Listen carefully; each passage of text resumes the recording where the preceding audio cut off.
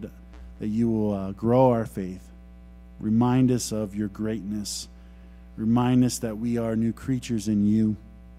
Remind us that we are forgiven, that you have cast our sin as far as the east is from the west. Lord, may you remind us that you have come to save the lost, to redeem us, to make us new. And we praise you, we honor you, Lord, as we have put songs in our hearts and out of our mouth, Lord, proclaimed that you are good. In Jesus' name, amen. Hey, friends, meet somebody you don't know. Shake a hand. Give them a hug this morning.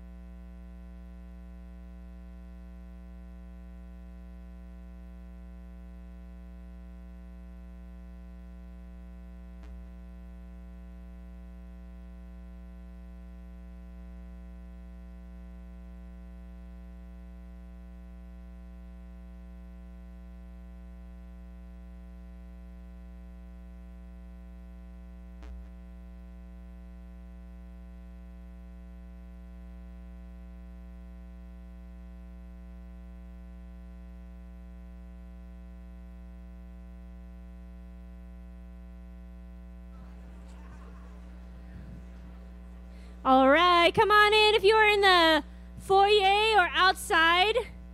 Come on in if you are still next door for our fellowship time. You are so late.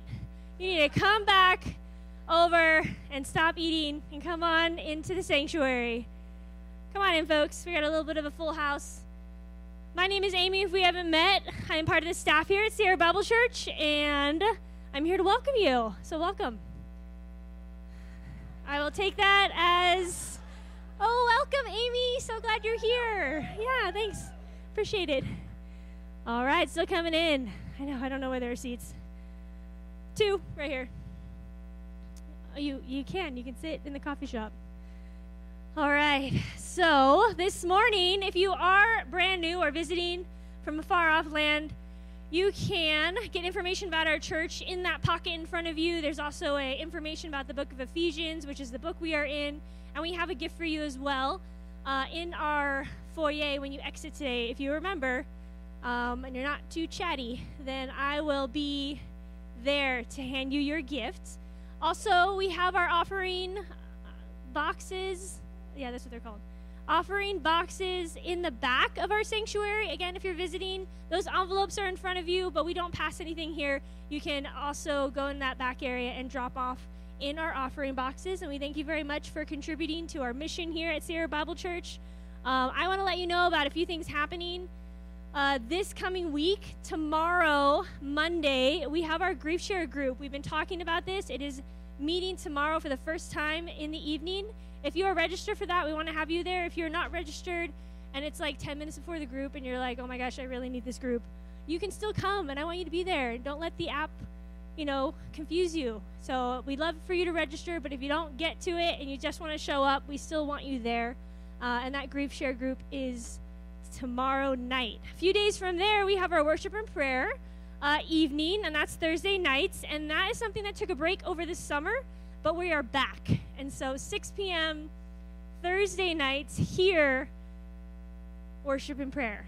Did you guys write that? No one's writing any of these things down. So I'm just going to assume you're going to remember everything that I'm saying. That's fine.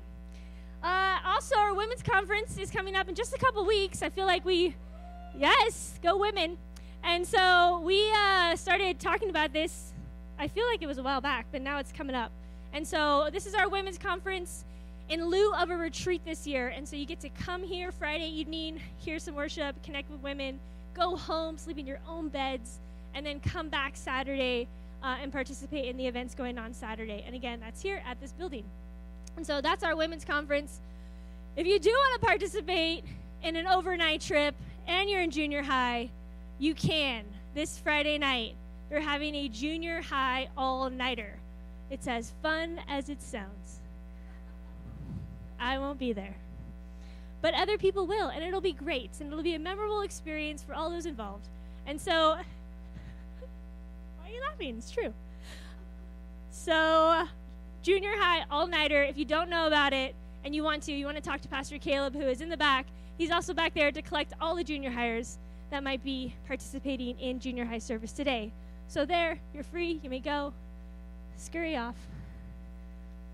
Look at all of these growing individuals.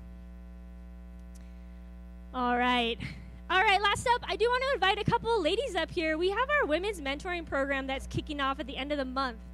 And I have some ladies that are going to tell you about it, I think. Oh, there you are. Oh, good.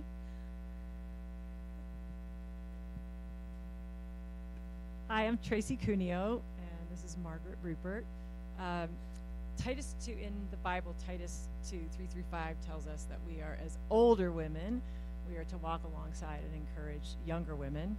But keep in mind, 20-year-olds are even older than high schoolers, so pretty much every woman is an older woman to somebody. The vision of Titus 2 program is that no woman would have to walk through valleys alone, that they would always have somebody to lean on. And there's two parts to it. One is one-on-one mentoring, that we can set you up with somebody if you want to be mentored by somebody or want somebody to walk alongside or want somebody to be accountable to grow. Contact the church and we can prayerfully set you up with somebody. And then the other part is we're small groups, and they meet at a day and time that works for you. The group decides on that, and that you decide on the topics that you'll cover, like prayer and gratitude through trials, marriage, singleness, things like that.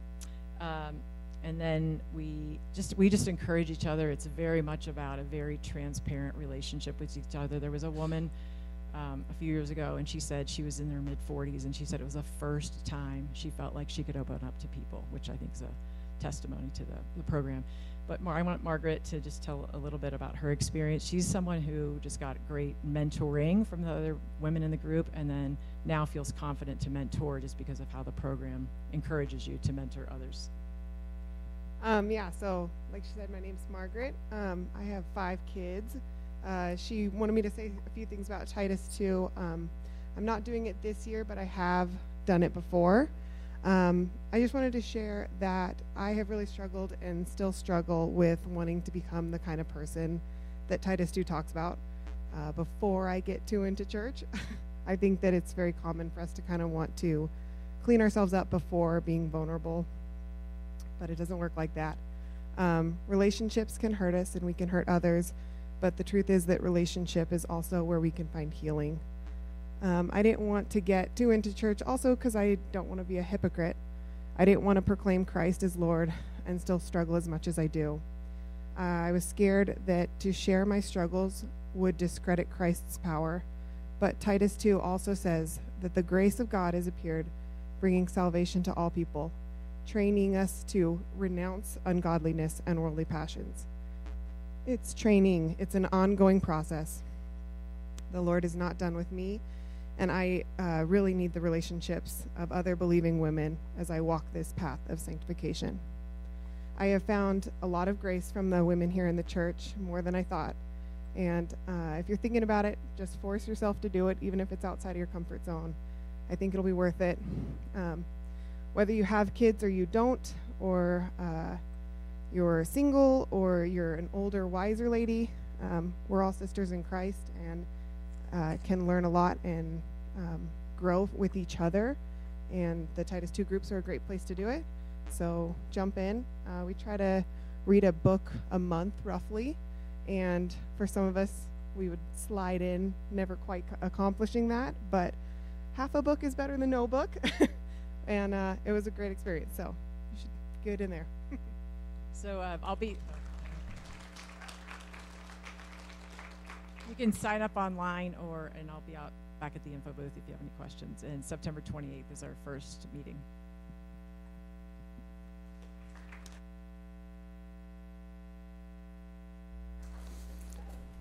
Well, good morning. Welcome to Sierra Bible Church. I pray that your morning was good. I was at the fellowship time like some of you were earlier, and I probably ate a little too many of the peanut butter chocolate balls. Those were really tasty. So if you missed out on that, it's probably my fault. I was thinking about the junior high lock-in as Amy was discussing it, and it reminded me a little bit of my experience when I began youth ministry here so many years ago. I actually was the youth pastor here for 8 years before being in the position that I'm in now. And we did our very first lock-in, and I had a parent come up to me, and I trusted this particular parent because they were a parent. I wasn't a parent yet. And so I kind of leaned into those other parents on what would be considered wise and what would be considered unwise for something like a junior high lock-in. So she came to me and she said, I want to bless the lock-in with a gift. And I was like, okay, let's do it. What is it? And she said, I'll go get all the kids' monsters. And I was like, that sounds awesome. Do you remember this, Courtney? Yeah. Infamous memory here. And I just wasn't thinking it through. That was when monsters were first kind of on the scene, too. The first lesson I learned is you should monitor, if you give monsters to kids at all, you should monitor how many they drink in one evening. The second lesson I learned is parents really don't like it when you give their kids something to drink that they don't want them to drink. So if you want to give Caleb monsters for this event, I'm totally fine. I think it'd be a great experience for him. I think he could learn a lot from that, some humility. I'm completely joking, by the way. There'll be no caffeine that I'm aware of, okay? But I will take a swig of my White Lightning here, so. It's just water, I promise. Hey, we are in the book of Ephesians, as Amy mentioned, and I had attempted to initially, in one message, tackle chapter 5, verses 1 through 14. This will be the third message in that segment, and we are going to actually spend even a little bit more time next week in the same segment. So if you have your Bible, turn to Ephesians 5. If you don't have a Bible and you want to borrow one, that's what these lovely gentlemen are doing here. They're handing out Bibles, so if you want to keep it, great. If you want to borrow it, that's fine too. Just keep your hand raised, and they'll make sure that you can read along. It is our custom here to be biblically based and to teach out of the Bible, but with an emphasis, of course, as always, on the gospel. And so I really appreciated what Margaret said. Very proud of Margaret and seeing her development and growth in the Lord over the years. But she said something really, I don't know if you picked up on it, but she had a feeling that when she was younger that she was going to need to kind of clean herself up before getting involved in church and getting involved in community. And she then said it doesn't work out that way, which is really true. And so what we've tried to share with you through this particular book, I've been emphasizing it every single week, I think. The first half of this book is positional chapters. They're chapters on us understanding that you are saved by God's grace. You're not saved because of something you've done, and you don't lose your salvation because of something you've done either. You're saved by God's great grace and love. And that's the work of the cross. And then because of that great work, God calls us to live a particular way. And that's what chapters 4, 5, and 6 are. They're now practical chapters. They're chapters, what we call maybe precepts. Maybe you could call them mandates. Some might call them commandments. I think it's a strong word, but they could. And really what Paul's trying to say is because of this great grace that you've experienced, because of this transformative power of the gospel, that God has called us to live a particular way. One of the things I tell my kids all the time on a pretty regular basis is that God has created life with what we would call like cosmic truths that run within the fabric of time and space that are inevitable. They're unescapable, right? And what I mean by that is an example, just as in nature itself, we know the sun is going to rise every day and the moon is going to pop up every day. There's night and there's day. We know without a shadow of a doubt winter is coming. I don't know if you're ready, but it is coming. So you are already, if you're like me, you're thinking about the things you need to do to prepare for winter. It's inevitable. But likewise, and this is the part I share with my kids, there is a way of life that leads to the flourishing of humanity. There's a way of life that leads to the flourishing of mankind. There's a way that we live where our marriages go better than they would without those particular truths, where our parenting goes better without those particular truths. And that's why you can actually have people, you hear this sometimes, hey, I know non-Christians who are happier and more successful than Christians. Why is that? Well, because they're better at living those fabric truths of love and unconditional forgiveness, sometimes without the gospel, but they don't have the eternal relationship with Christ. And so this morning, we're going to dive more into that, and we're going to talk a little bit more about the identity that we have, which is, of course, the major theme of Ephesians, and the kind of thankful hearts we should have. I shared a little bit on that last week, but there's more to be said. And then I was attempting to share what it means to have discernment, to what it means to please the Lord, which is in the text as well, but we're not going to get there this morning because we're going to be in Ephesians for 10 years. So, with that said, if you are part of our church, you know we have a custom because we love God's word. We hold it dear to our hearts. We believe that it has Holy Spirit power. Would you stand with me as we read from the text of chapter 5, if you're able to this morning, please. Verses 1 through 14. Therefore, be imitators of God as beloved children, and walk in love as Christ loved us and gave himself up for us, a fragrant offering and a sacrifice to God. But sexual immorality and all impurity, covetousness, must not even be named among you, as is proper among the saints. Let there be no filthiness, nor foolish talk, nor crude joking, which are out of place. That word out of place literally means it's broken. But instead, let there be thanksgiving.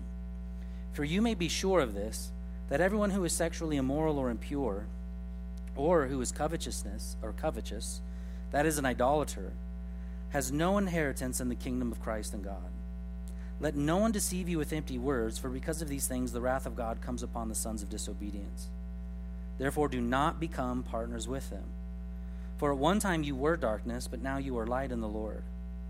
Walk as children of the light. The fruit of light is found in all that is good and right and true. And try to discern what is pleasing to the Lord. Take no part in unfruitful works of darkness, but instead expose them. For it is shameful even to speak of those things which they do in secret. But when anything is exposed by the light, it becomes visible. For anything that becomes visible is light. Therefore it says, awake, O sleeper, arise from the dead, and Christ will shine on you. And this is our hope, Lord, that you would awaken us. Awaken our spirits to your love, your grace, your compassion. Awaken us to your righteousness. Make us alive and shine on us, Lord, that we would reflect your beauty and who you are. And we trust you for that now, Lord. In Jesus' name, the church said, amen. You may be seated.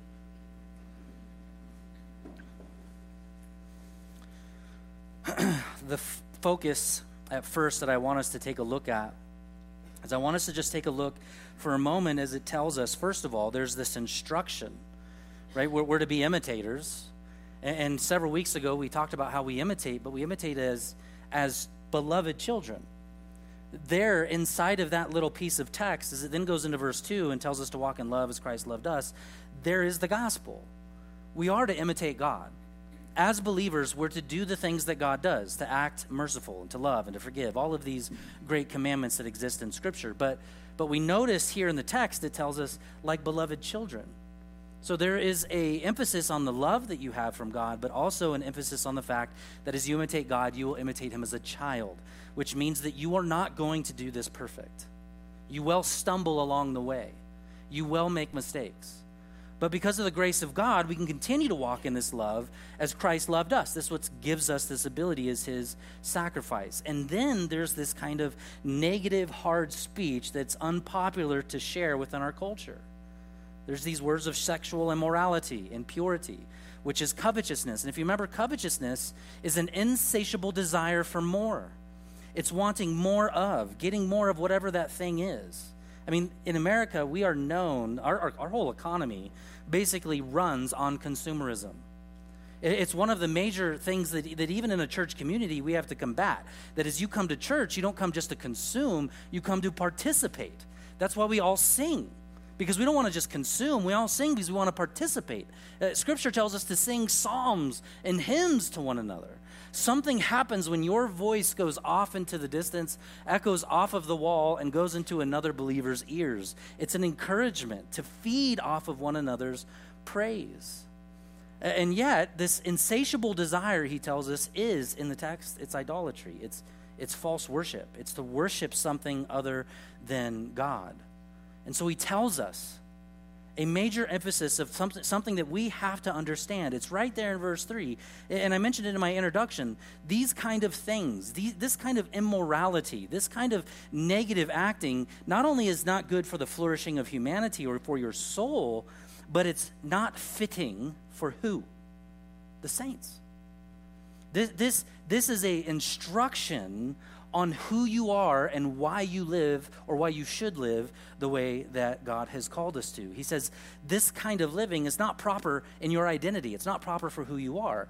40 times Paul will tell us that those who are in Christ, those who have faith in God, that is Jesus our Lord, 40 times at least he'll say you are saints, holy ones, cleansed ones. That's what it literally means. You are a holy one that has been cleansed. Did you know that? This is where, just because I know there's several, we call them recovering Catholics in the room. Any recovering Catholics in the room? Yeah, so Tom's got his arm way up. I'm a way recovering Catholic. Now, within Catholicism, what you have to understand is in Catholicism, they believe in sainthood as well.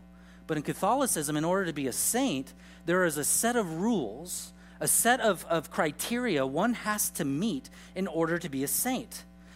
A few of those criteria, first of all, is you have to have verified miracles. Okay, you have to have done, I can't remember if it's 2 or 3, I think it's 3. But you have to have performed certain miracles. They have to be verified. The church has to say that you are a saint. And the real bummer about one of the criteria is you have to die. In order to be a saint, not only have you had to have done something really great, not only does the church have to have the authority to say that you are a saint, but then you have to die. And within Catholicism, where they've gone wrong is they've said, listen, the church and the church fathers are the ones who wrote Scripture. And so Scripture serves the church. The church has authority over Scripture. This is why the Pope is considered an infallible individual. He has the same, if not more, authority than Scripture. The Pope can actually decide, and it can change from Pope to Pope, what sin is and what sin is not.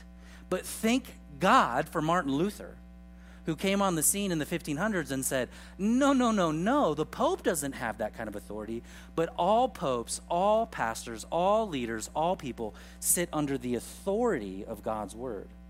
And what God's Word teaches in regards to sainthood is that you and I, if you believe in Christ Jesus, your identity is that of a saint.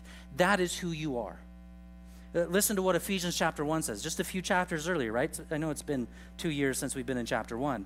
But in chapter 1, verse 4, if you remember, what does he say in that particular text? Paul says in chapter 1 of Ephesians, verse 4, he says, even as he chose us in him before the foundation of the world. The language here is important, and I want to make emphasis of it. He chose you before the foundation of the world. Let me ask you all a question. Let's be really honest with one another. How many good things did you do before the foundation of the world? Can't remember, yeah. It's a long time ago. How many of you have done terrible things before the foundation of the world? The idea of the text here is to share with you that God's love, his affection towards humanity, his affection towards those that would be his children, have been set in place not because of anything that you've done. Your sainthood is not based on your actions. It's not based on what we would say the exterior, but rather the interior, who God has made you, who God has cleansed you. Listen to what he says. Again, I hope you're looking at Ephesians 1:4 with me. Even as he chose us in him before the foundation of the world, that we should be holy and blameless before him. What good news it is that we are holy and blameless before Jesus Christ. 2 Timothy 1:9 says it like this, who saved us and called us to a holy calling, not because of our works, but because of his own purpose and grace.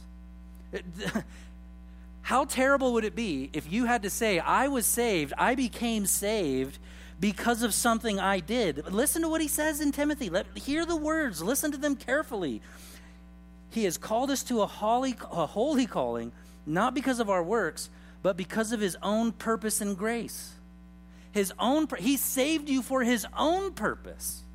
He saved you because of his own grace, right? You don't have to stand before God and say, I'm saved because of, but rather I'm saved because Jesus said so. You're saved by the authority of Christ, the authority of his work, the authority of his atonement on the cross, the authority of his resurrection, all declare to you that you are a saint, not because of verifiable miracles, not because you are dead, not because of a pope or a pastor, but because of the great declaration of God that he has called you a cleansed holy one. Amen. I like how I encourage you to do that. See, makes me feel good about myself. Romans 15:15 says, but I'm going to skip that one here for a moment. But I just want you to see here the emphasis of identity of your sainthood. And that it's founded on the offering of verse 2. It's all foundational there.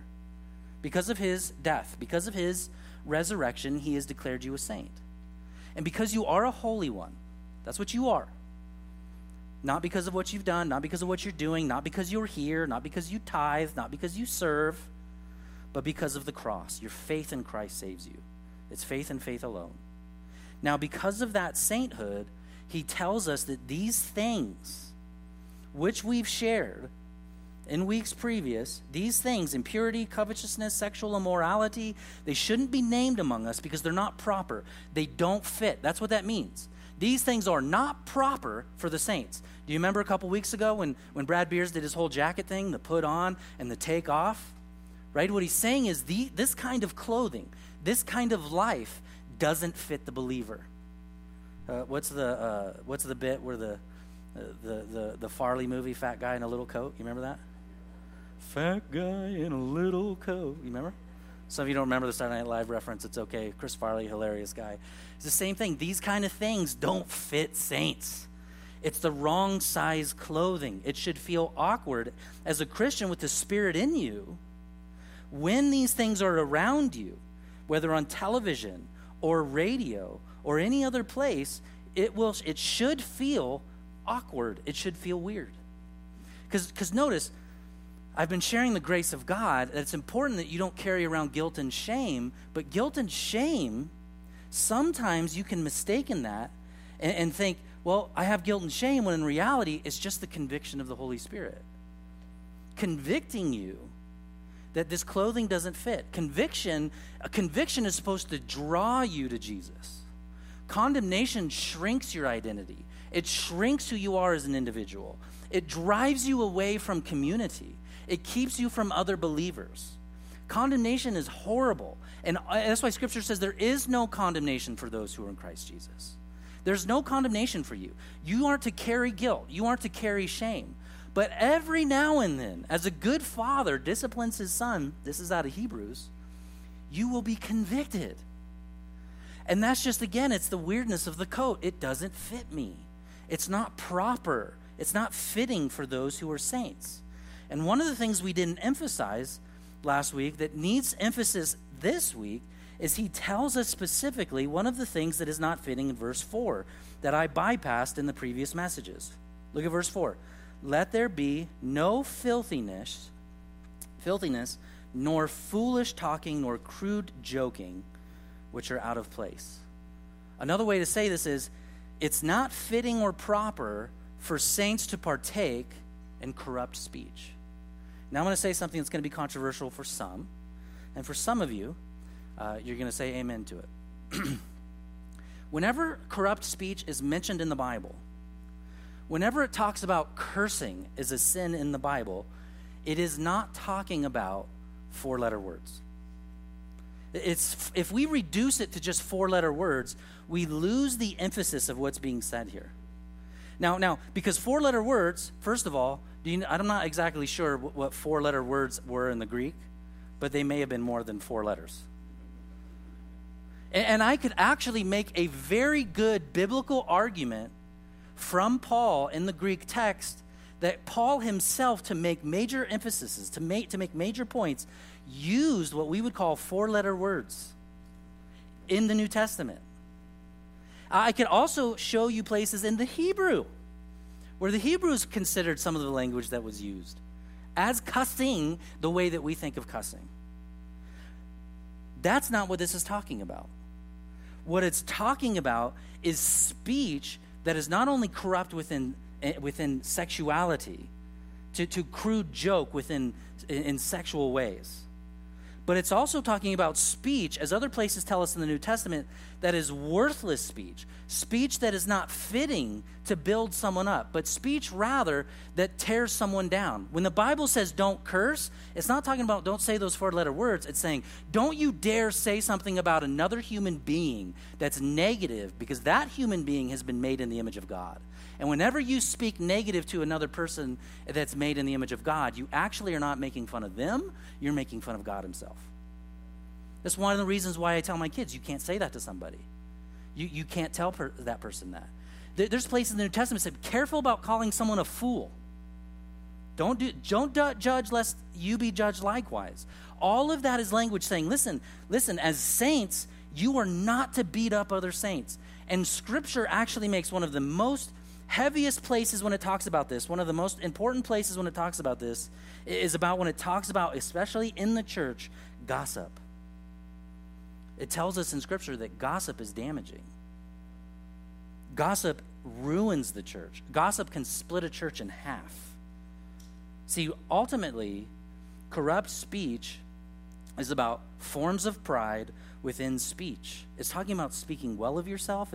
As Proverbs 27:2 says, let another praise you, and not your own mouth, a stranger, and not your own lips. Or Pascal in the 1600s says, do you wish people to speak well of you? Then never speak well of yourself. Right? Part of corrupt speech is pride, to talk of oneself, and that ties into gossip, because the reason we gossip, if you look at the underlying reason why a church would gossip or why someone would gossip, is number one, it's entertainment for self. So it's about you, it's not benefiting someone else. And number two, it's to create a bond with another person by tearing down another person. Isn't that a horrible way to try to build a relationship? You and I can feel connected by talking trash about an outsider, and that's exactly what gossip does. It creates insiders and outsiders, and that should not be the case in God's kingdom. There's only insiders, right? All that we should be doing is talking well of one another.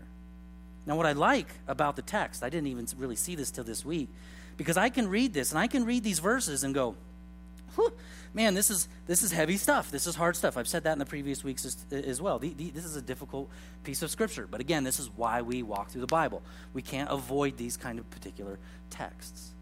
Now, one of my major frustrations in Christianity, now, I share this time to time because I was an outsider, that my parents became Christians, and then I became an insider.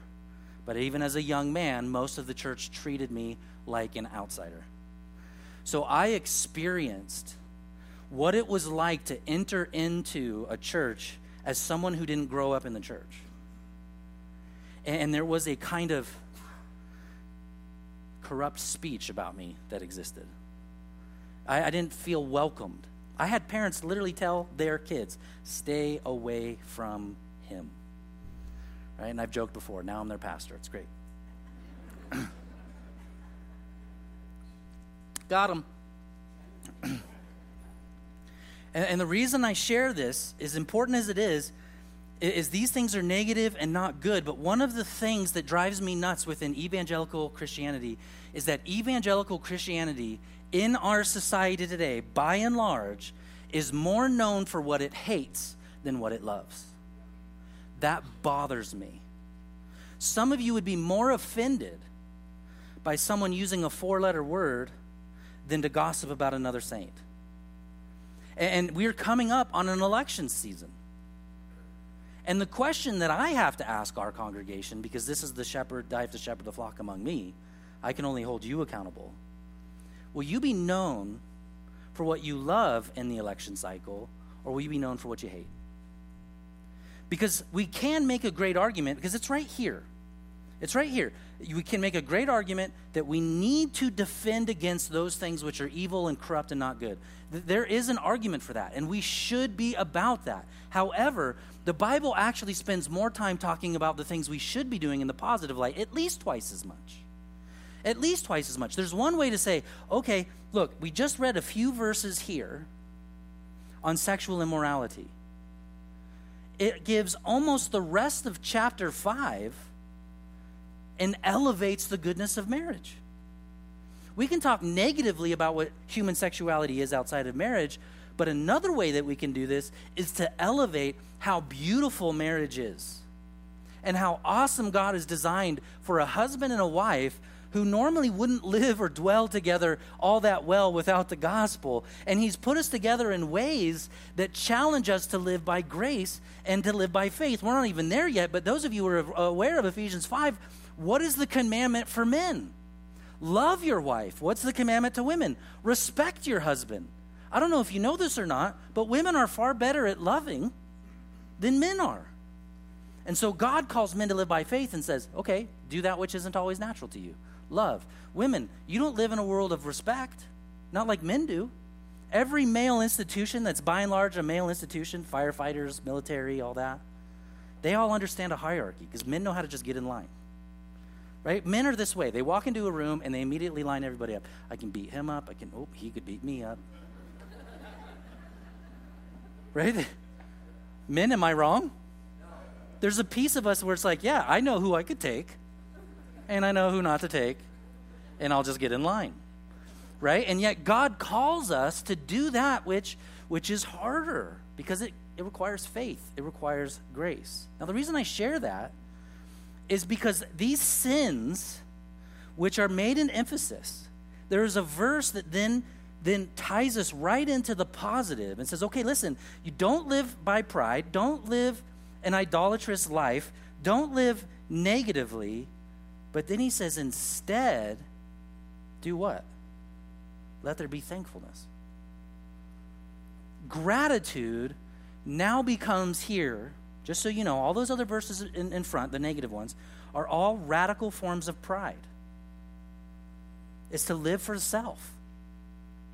And then he throws in there the most radical way to live through humility is to be grateful. The greatest form of humility is to have thankfulness. To be thankful for what God's given you. And I shared some of this last week, but I wanted to go even deeper in this because it radically can transform your life. I mean this. First of all, gratitude is completely Trinitarian. Like the whole Trinity is involved. God the Father is the object of our thanksgiving. Jesus, who is the Son, is the person whom thanksgiving flows. We're able to give God the Father our thanksgiving because we're hidden in Christ. This is where your sainthood comes from. The word in Christ is the number one term that's used for your identity in all of Scripture. You are in Christ. You're one with Christ. You're in Christ. You're one with Christ. That's why you can stand before God and not be under wrath, because you are now a child of God that is completely enveloped inside of the Son. And so you can go to God and say, thank you for not destroying me because of my sin, because you're hidden in his Son. And then the Holy Spirit is the source of thanksgiving. The Holy Spirit becomes a part of you, and it gives you that peace of understanding God and knowing who God is so that you can go to him in gratitude. And just so you know, we have, I think it's in January or February, our worship night that we do. Pastor Wayne's going to be teaching a class on Thursday nights in a couple months' time when winter's here and we're all shoveling and all that fun stuff on the Holy Spirit. And this, to me, I'm so excited about this because we need the Bible. It's Father, Son, and Holy Spirit, not just Father, Son, Holy Scriptures. Father, Son, and Holy Spirit. And the Holy Spirit is the thing that empowers us to live. The Holy Spirit is what allows us to hear God's voice. I heard someone tell me the other day, they said, I've never really heard the Lord speak to me. I thought, man, that's really sad. Because when you become a Christian, you have a union with Christ that includes the Spirit. And the Spirit leads, and the Spirit guides, and the Spirit convicts, and the Spirit does amazing things. And so we need to be thankful that we have this object that is God the Father. We have the Son and the Spirit that empowers gratitude. Without the Spirit, there is no true thankfulness. We need more of the Holy Spirit. And thanksgiving, ultimately, this is one of my favorite parts of this. Not only is it Trinitarian, but thanksgiving, the way Paul has it written here, he says thanksgiving literally replaces sin. If you want to get rid of sin in your life, because there's places in Scripture that say Colossians, for instance, I think I had it in my notes. I didn't read it, or it's later on, and I'm moving around. But Colossians actually tells us to put to death, to murder that which is earthly in us. That's the language. You put it to death. And one of the ways, this is what's so great. That sounds so violent, right? Like murder sin in your life. John Owen has a wonderful book on the mortification of sin. It's a great little book. If you get the abridged version, it's easier to read. I think we have some in the bookstore. But one of the ways, if not the major way that we mortify and kill sin in our lives is to replace that sin with being filled with gratitude. Now, what's really cool is not only does thankfulness replace sin, but thankfulness also allows us to truly enjoy all of God's creation the way that he intended. Listen to what he says in 1 Timothy 4:4. Everything created by God is good. Oh, say amen to that. There's a reason that God gave us taste buds and touch and senses of smell. Because everything that God has created is good. And he says, and nothing is to be rejected if it's received with thanksgiving. So this is where, like in our context, there's a way to ski and snowboard to the glory of God.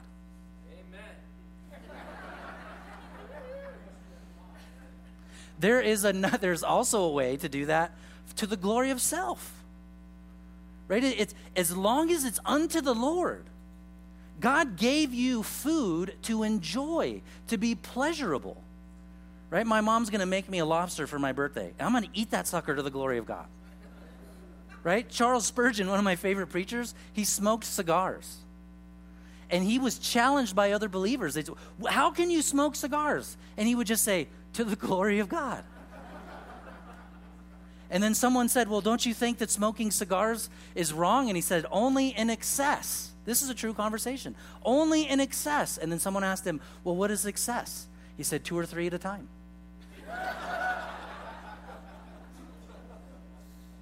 The point being here is, where is your heart and your affection? I hope you can pick up on, and it's important, there is a difference in the way that we live if it's regarded to be legalistic and suffocating, and there's a way to live in true thanksgiving that liberates the Christian to truly enjoy their life.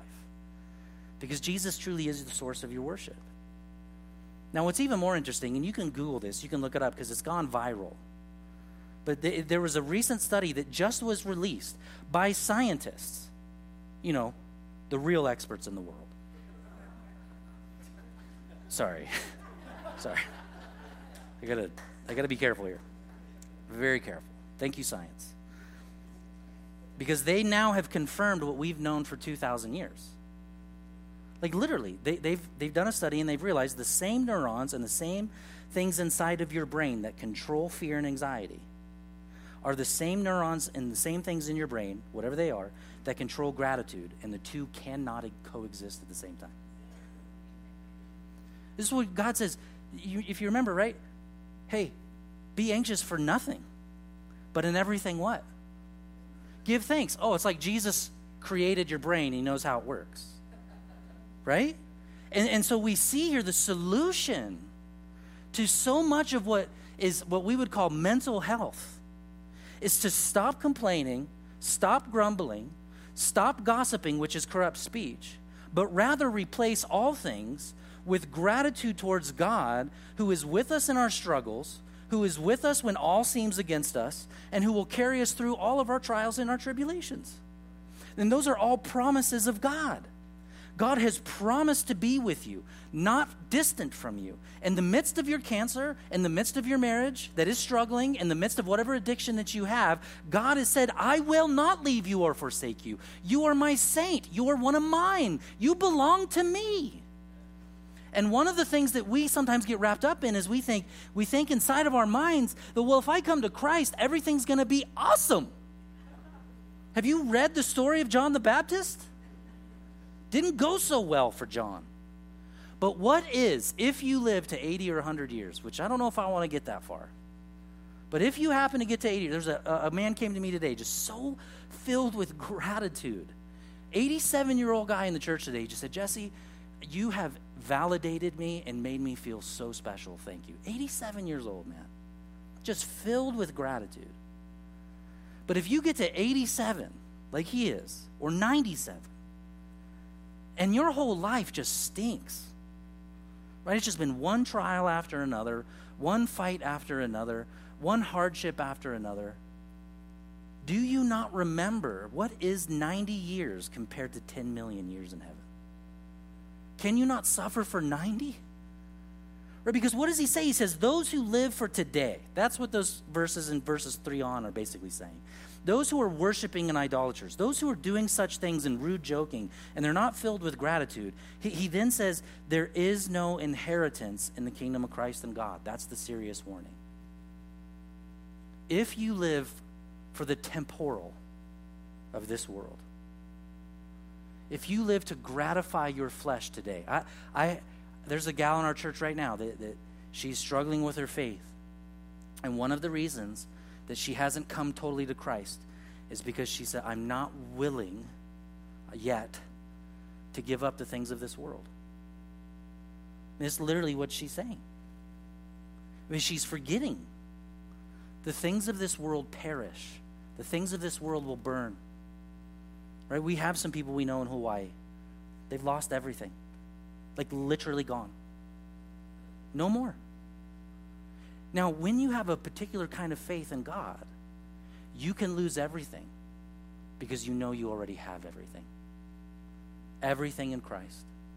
All of your comfort, all of your needs, all of the intimacy that you could ever know. You know, Jesus totally knows you inside and out. He knows every hair on your head. He knows everything about you, the good and the bad. And he has chosen this morning, through me as his vessel, to tell you that he loves you with all of his heart, and to come to him and be embraced by his great forgiveness and goodness. And there should be nothing that holds you back from that. And then for you to walk out of this place this morning, this is my hope as the team comes up and sings for us, that as we walk out of this building this morning, we walk out not with heads high as those who are filled with pride, but heads held high. I'm a child of God. And if he is for me, who could be against me? Nobody. He's with you. Really good there. Make me dance. Amen? Would you stand with me? Let's pray together and let's sing. Lord, I love the transformative language in verse 8. You share with us that we were darkness, but now we're light. We are saints. And next week, Lord, we will have that opportunity to see how that light plays out in pleasing you and walking with you. And I just ask this morning that your presence would be over this room as we sing and as we leave. Lord, your spirit doesn't just exist in this building. It exists in every single person here who calls you Father. And I pray they would walk in the power of that spirit as they leave here, Lord, that they would hear your truths, hear your conviction, Lord, that they would put off those things that are not fitting and proper for the saints. And that they would know in their heart of hearts that's who they are. Not because of what they've done, not because of their verified miracles or any of that kind of ridiculousness, but rather, Lord, because of who you've made them to be, because of what you've done on the cross for them. And we trust you for that power, because it truly is resurrection power. In Jesus' name, the church said, amen.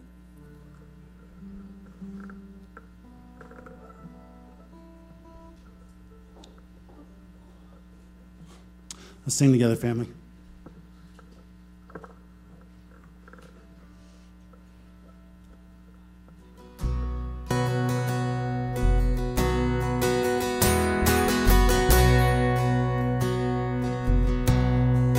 I searched the world, but it couldn't fill me. Men's empty praise, treasures of faith are never enough. You came along and put me back together. Every desire is now satisfied here in your love. Oh, there's nothing better than you. There's nothing better than you. Lord, there's nothing. Nothing is better than you.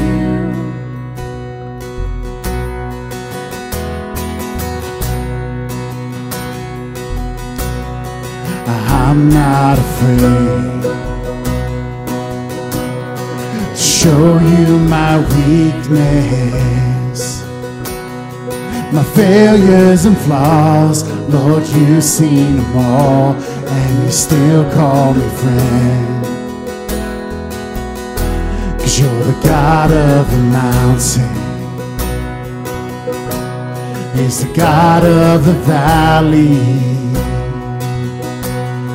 and there's not a place your mercy and grace won't find me again. Sing it out together, church. Oh, there's nothing better than you. There's nothing better than you. Lord, there's nothing. Nothing is better than you. Oh, there's nothing better than you. There's nothing better than you. Lord, there's nothing. Nothing is better than you.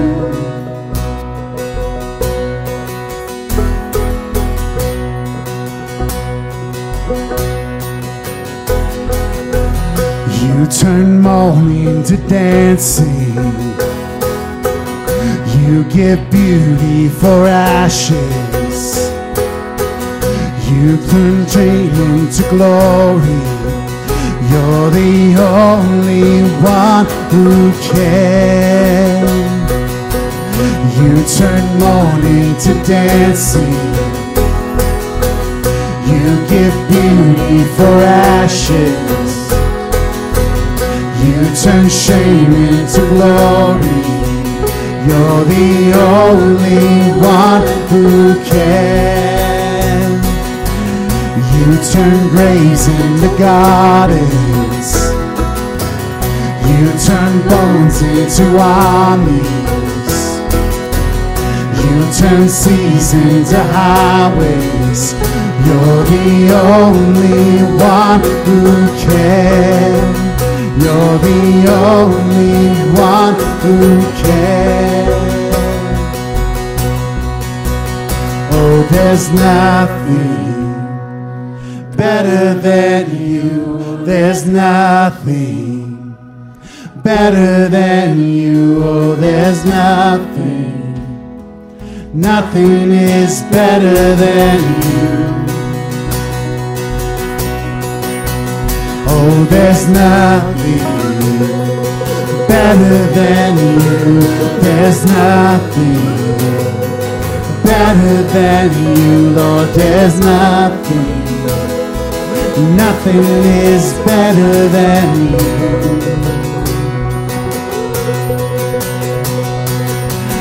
You turn graves into gardens. You turn bones into armies. You turn seas into highways. You're the only one who can. Last time. You turn graves into gardens. You turn bones into armies.